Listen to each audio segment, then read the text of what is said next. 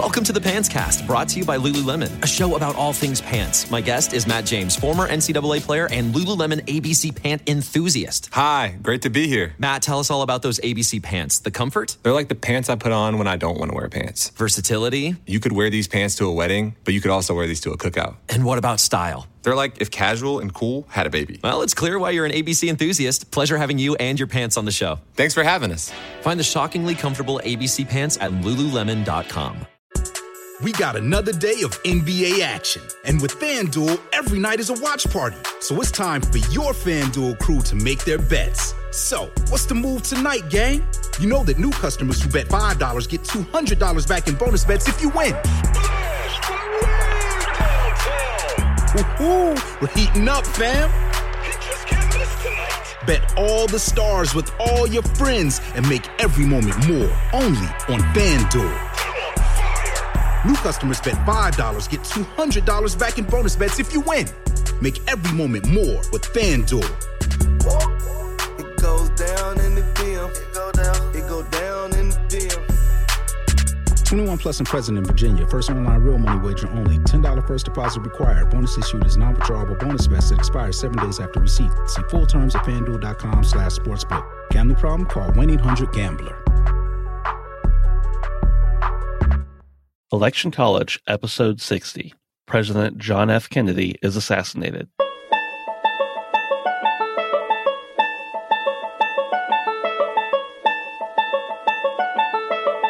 Let's throw a political party.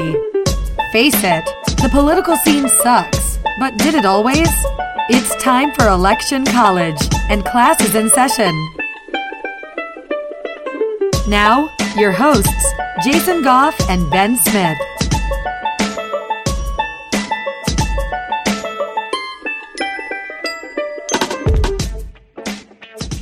Hey, Jason, I feel like we've had too many, obviously, of these kind of episodes where we talk about a president who gets elected by the majority of the country, and then the next episode we talk about how they were killed by someone who just wasn't a fan. Yeah.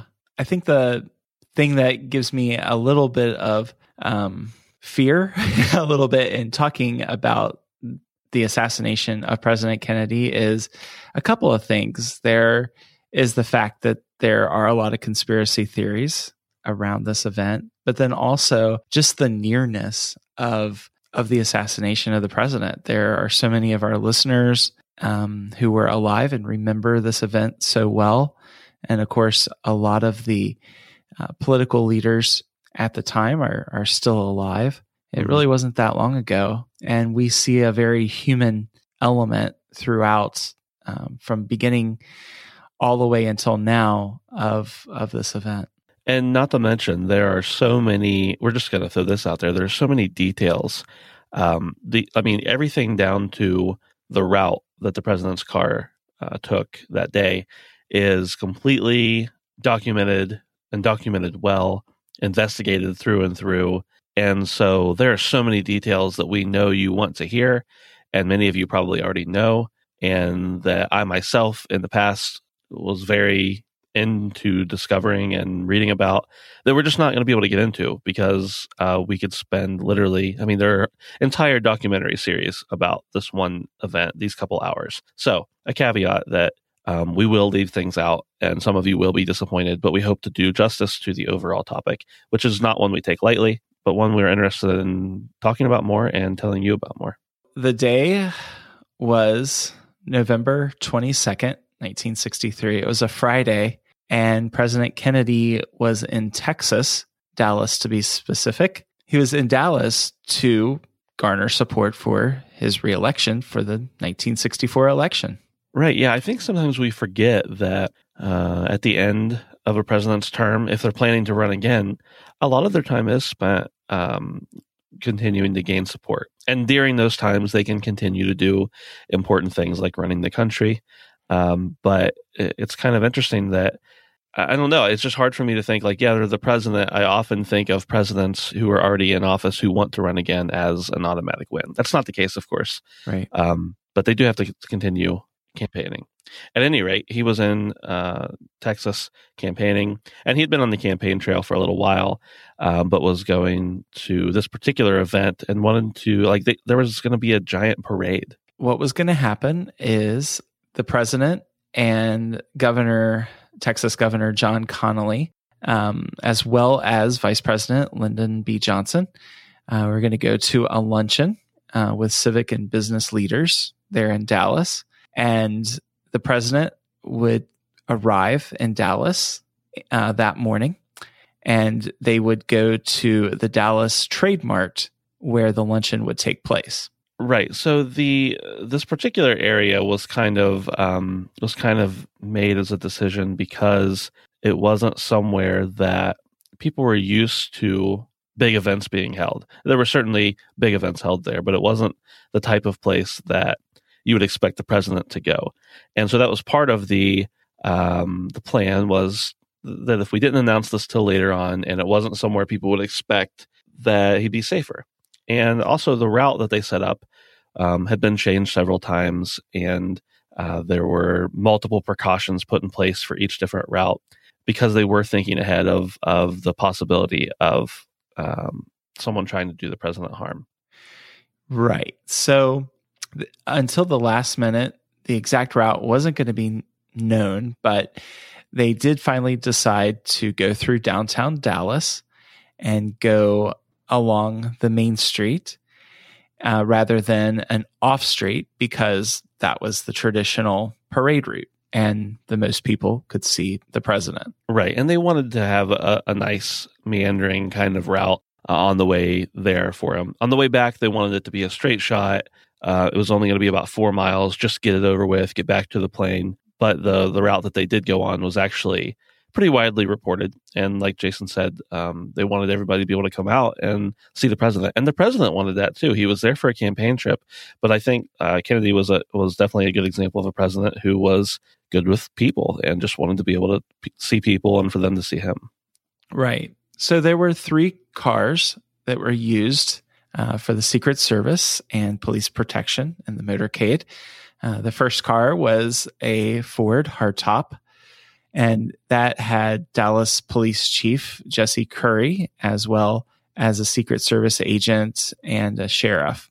The second car was a Lincoln Continental convertible, and along with the driver and an assistant, the governor, as well as his wife and President and Mrs. Kennedy were in that one. And then in the third car was another convertible, and that had a couple of dignitaries as well as some Secret Service agents there as well. Right. And you of course have the even in the 1963, you have the Secret Service kind of running alongside the car, running behind the car, riding on the runners of cars, holding guns and having guns in the vehicles. And so the interesting thing was the top of the vehicle, the top of the car that President Kennedy rode in, had a bubble, and they actually requested for the bubble to be removed so that he could, first be out in the fresh air and also have less of a barrier between himself and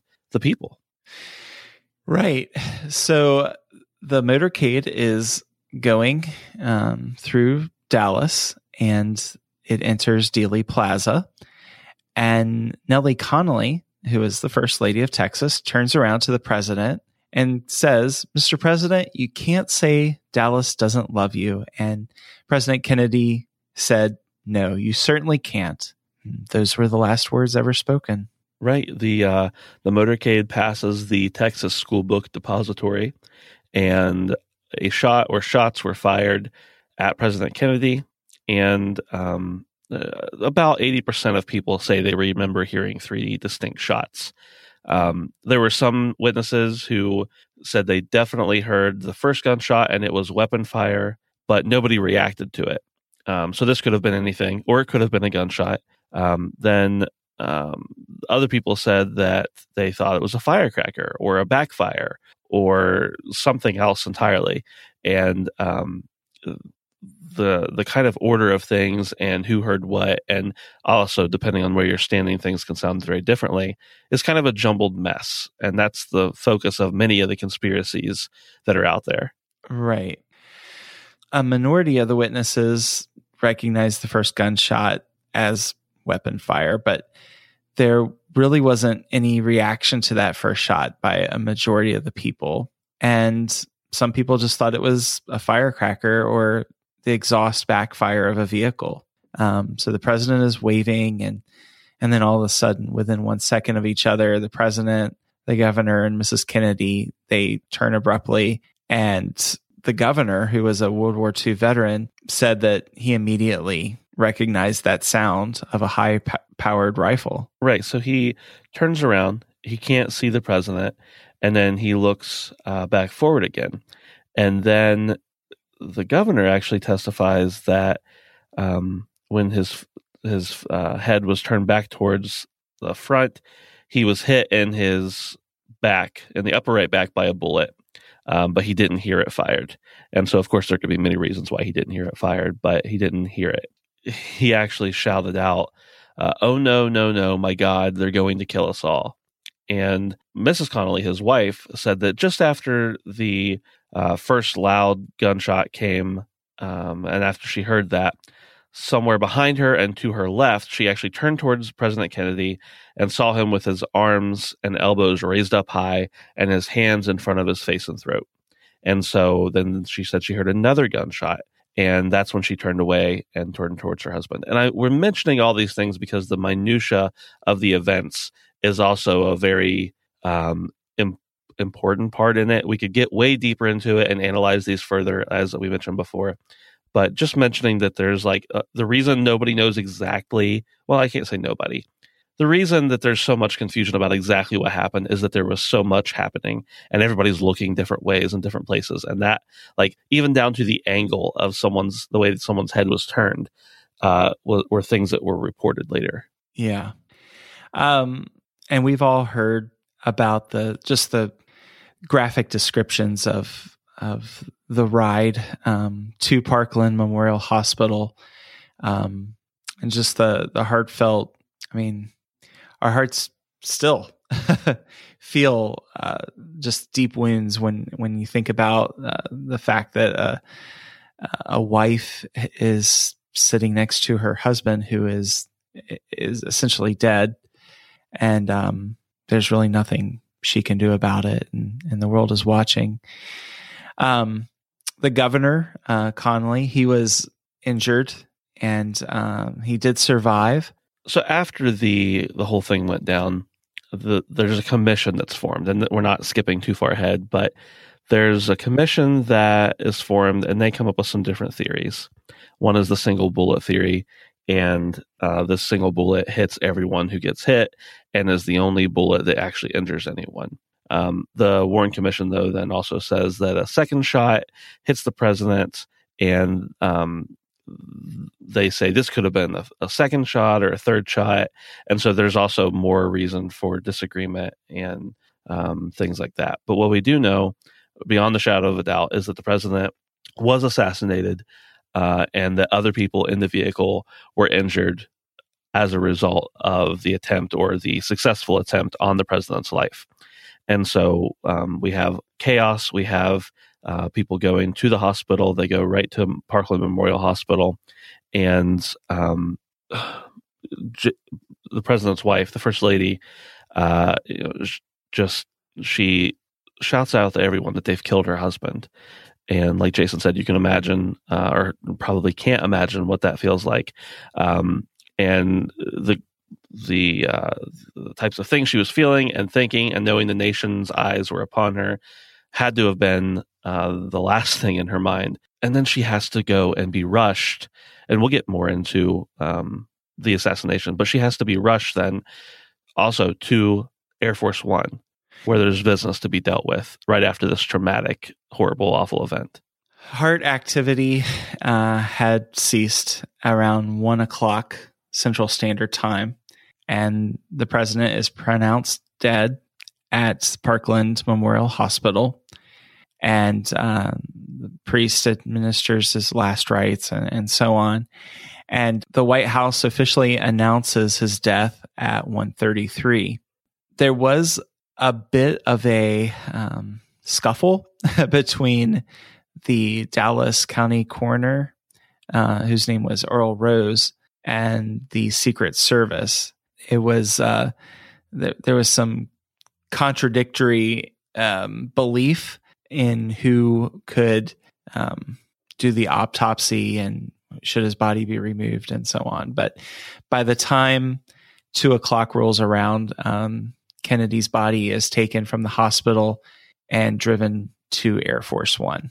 It was on board Air Force One that Johnson was sworn in as president, with Jackie Kennedy standing right next to him. Right. And this is mere hours after the events we've previously discussed. We'd be remiss not to mention, and I think we're going to take the, even though I don't know that either one of us necessarily agree with it, but we're going to take the stance, the official government stance, that the shooter was Lee Harvey Oswald. He was kind of a troubled guy. He's definitely a troubled guy who had leanings that were opposing the president and had at numerous times mentioned intentions to do harm to the president. And so Lee Harvey Oswald is in the Texas Book Depository and shoots the president. And then he escapes, runs around town for a little while. People run into him and kind of the town is reeling from the aftermath. And then eventually he's caught and he's taken into custody. And then he's kind of paraded from one jail to another jail so that they can keep him in a more secure area. Yeah. So Oswald is resisting arrest the whole time. He's attempting to draw his pistol, and he murders Dallas officer J.D. Tippit. And Oswald says that he didn't shoot anyone. He claims that he was basically a wimp, and he was arrested because he had lived in the Soviet Union. And he, of course, never went to trial because 2 days later, he was being escorted to a car from the Dallas Police Headquarters to go to the Dallas County Jail, where he was shot and killed by Jack Ruby, who was a Dallas nightclub owner. And that happened on live TV. Right, exactly. There's also conspiracy theories out there about that, but there's no reason to speculate at the moment other than to know that a man who is suspected of killing the president is then killed by someone else. So kind of a crazy turn of events in a very short period of time. And the nation who loves President Kennedy, the world loves President Kennedy.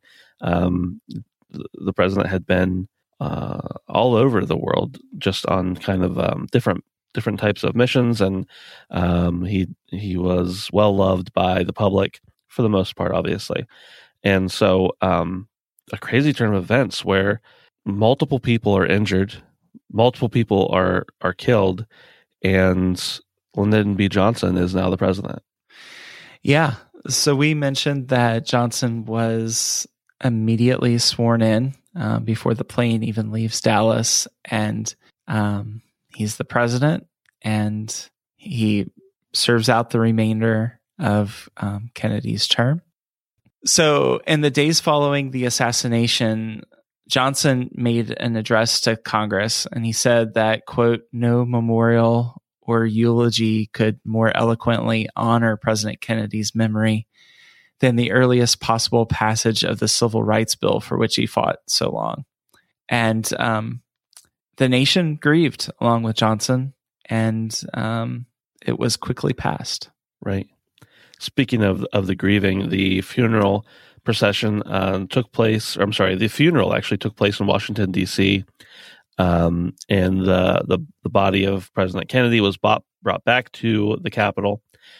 It was placed in the East Room of the White House, as was pretty traditional, for about 24 hours. And then his coffin was carried to the U.S. Capitol to lie in state. And during that day that it was there, hundreds of thousands of people lined up to view his casket. and representatives from over 90 different countries. I mentioned earlier that he was very popular around the world as well. Visited the funeral, the procession, and it's kind of crazy to think that this is the first president who has died in office or been assassinated where that was even really a possibility for that many people to come from elsewhere, because we have, new technology, we have trains, we have planes. The other presidents who have died in office or have been assassinated, even if other dignitaries and representatives from other countries wanted to come, there was almost no way for them to know in time. Yeah. So just to think that technology had changed so much between when even President Kennedy, being a very young man, when he was assassinated, he was born in 1917. You think about how much technology had changed in those 40 plus years, where you have mainstream use of aircraft and you have television, you have color photography, just all of these breakthroughs. And I think that's one reason we can relive this event, even for those of us who weren't even alive when the event took place. Right, absolutely. And there were many people who were at the procession who took many pictures and videos of the funeral procession. We have the immortalized image of President Kennedy's son saluting the casket as it goes by, and just a testament to how many people were there, or just a testament to his popularity and how well loved he was. Just the sheer amount of people who were there says a lot. So definitely was a huge event, almost not a turning point, but almost a turning point in the country's history in many different ways. Yeah. And I think a lot of us who try to process this, I mean, it's so hard to process the killing of the leader of your country. The closest thing that we can even think of is perhaps 9/11. I know growing up in a lot of our psychology classes and things like that, it was always like, if you remember the Space Shuttle Challenger when it exploded and it happened before our eyes. Mm-hmm. I can remember exactly where I was when I found out. The Kennedy assassination was very much that generation's moment where everybody can recall exactly where they were and what was going on that day. My aunt talks about how my grandparents actually brought mattresses into the living room during the coverage those next few days to watch the news and watch the media coverage of everything, just because it was such a huge event in their lives, and they were not at all connected, of course. Yeah. Yeah. And it does testify to the fact that in the occurrence of a national tragedy, how a country that can seem so divided politically, especially, I mean, go back to our last episode where Nixon and Kennedy were opponents and it was a hard fought election, and half the country voted for the opponent, or nearly half the country voted for the opponent. How this really, everybody mourned it, and we were unified in our mourning. And we saw that after 9/11. We saw that with the Challenger disaster as well. Right. We would love to hear from you on this topic. And this is not just a pitch to get you to go find us on social media. Really, if you have stories that you remember from this time period, we would love to hear those. If you want to just comment on other things that we've discussed or didn't discuss, or you just want to reflect on something that would be important to you, make sure to check us out, say hey, and kind of converse in those respects on all our social media channels, Facebook, Twitter, and Instagram. Seems like we get a lot of those types of things on Twitter pretty commonly. So we'd love to hear what you remember and what you find impactful about the event. Yeah. And we will see you next time. Without the ones like you, who work tirelessly to keep things running, everything would suddenly stop. Hospitals, factories, schools, and power plants, They all depend on you. No matter the weather, emergency, or time of day, you're the ones who get it done. At Grainger, we're here for you with professional-grade industrial supplies. Count on real-time product availability and fast delivery. Call, click Grainger.com, or just stop by. Grainger, for the ones who get it done.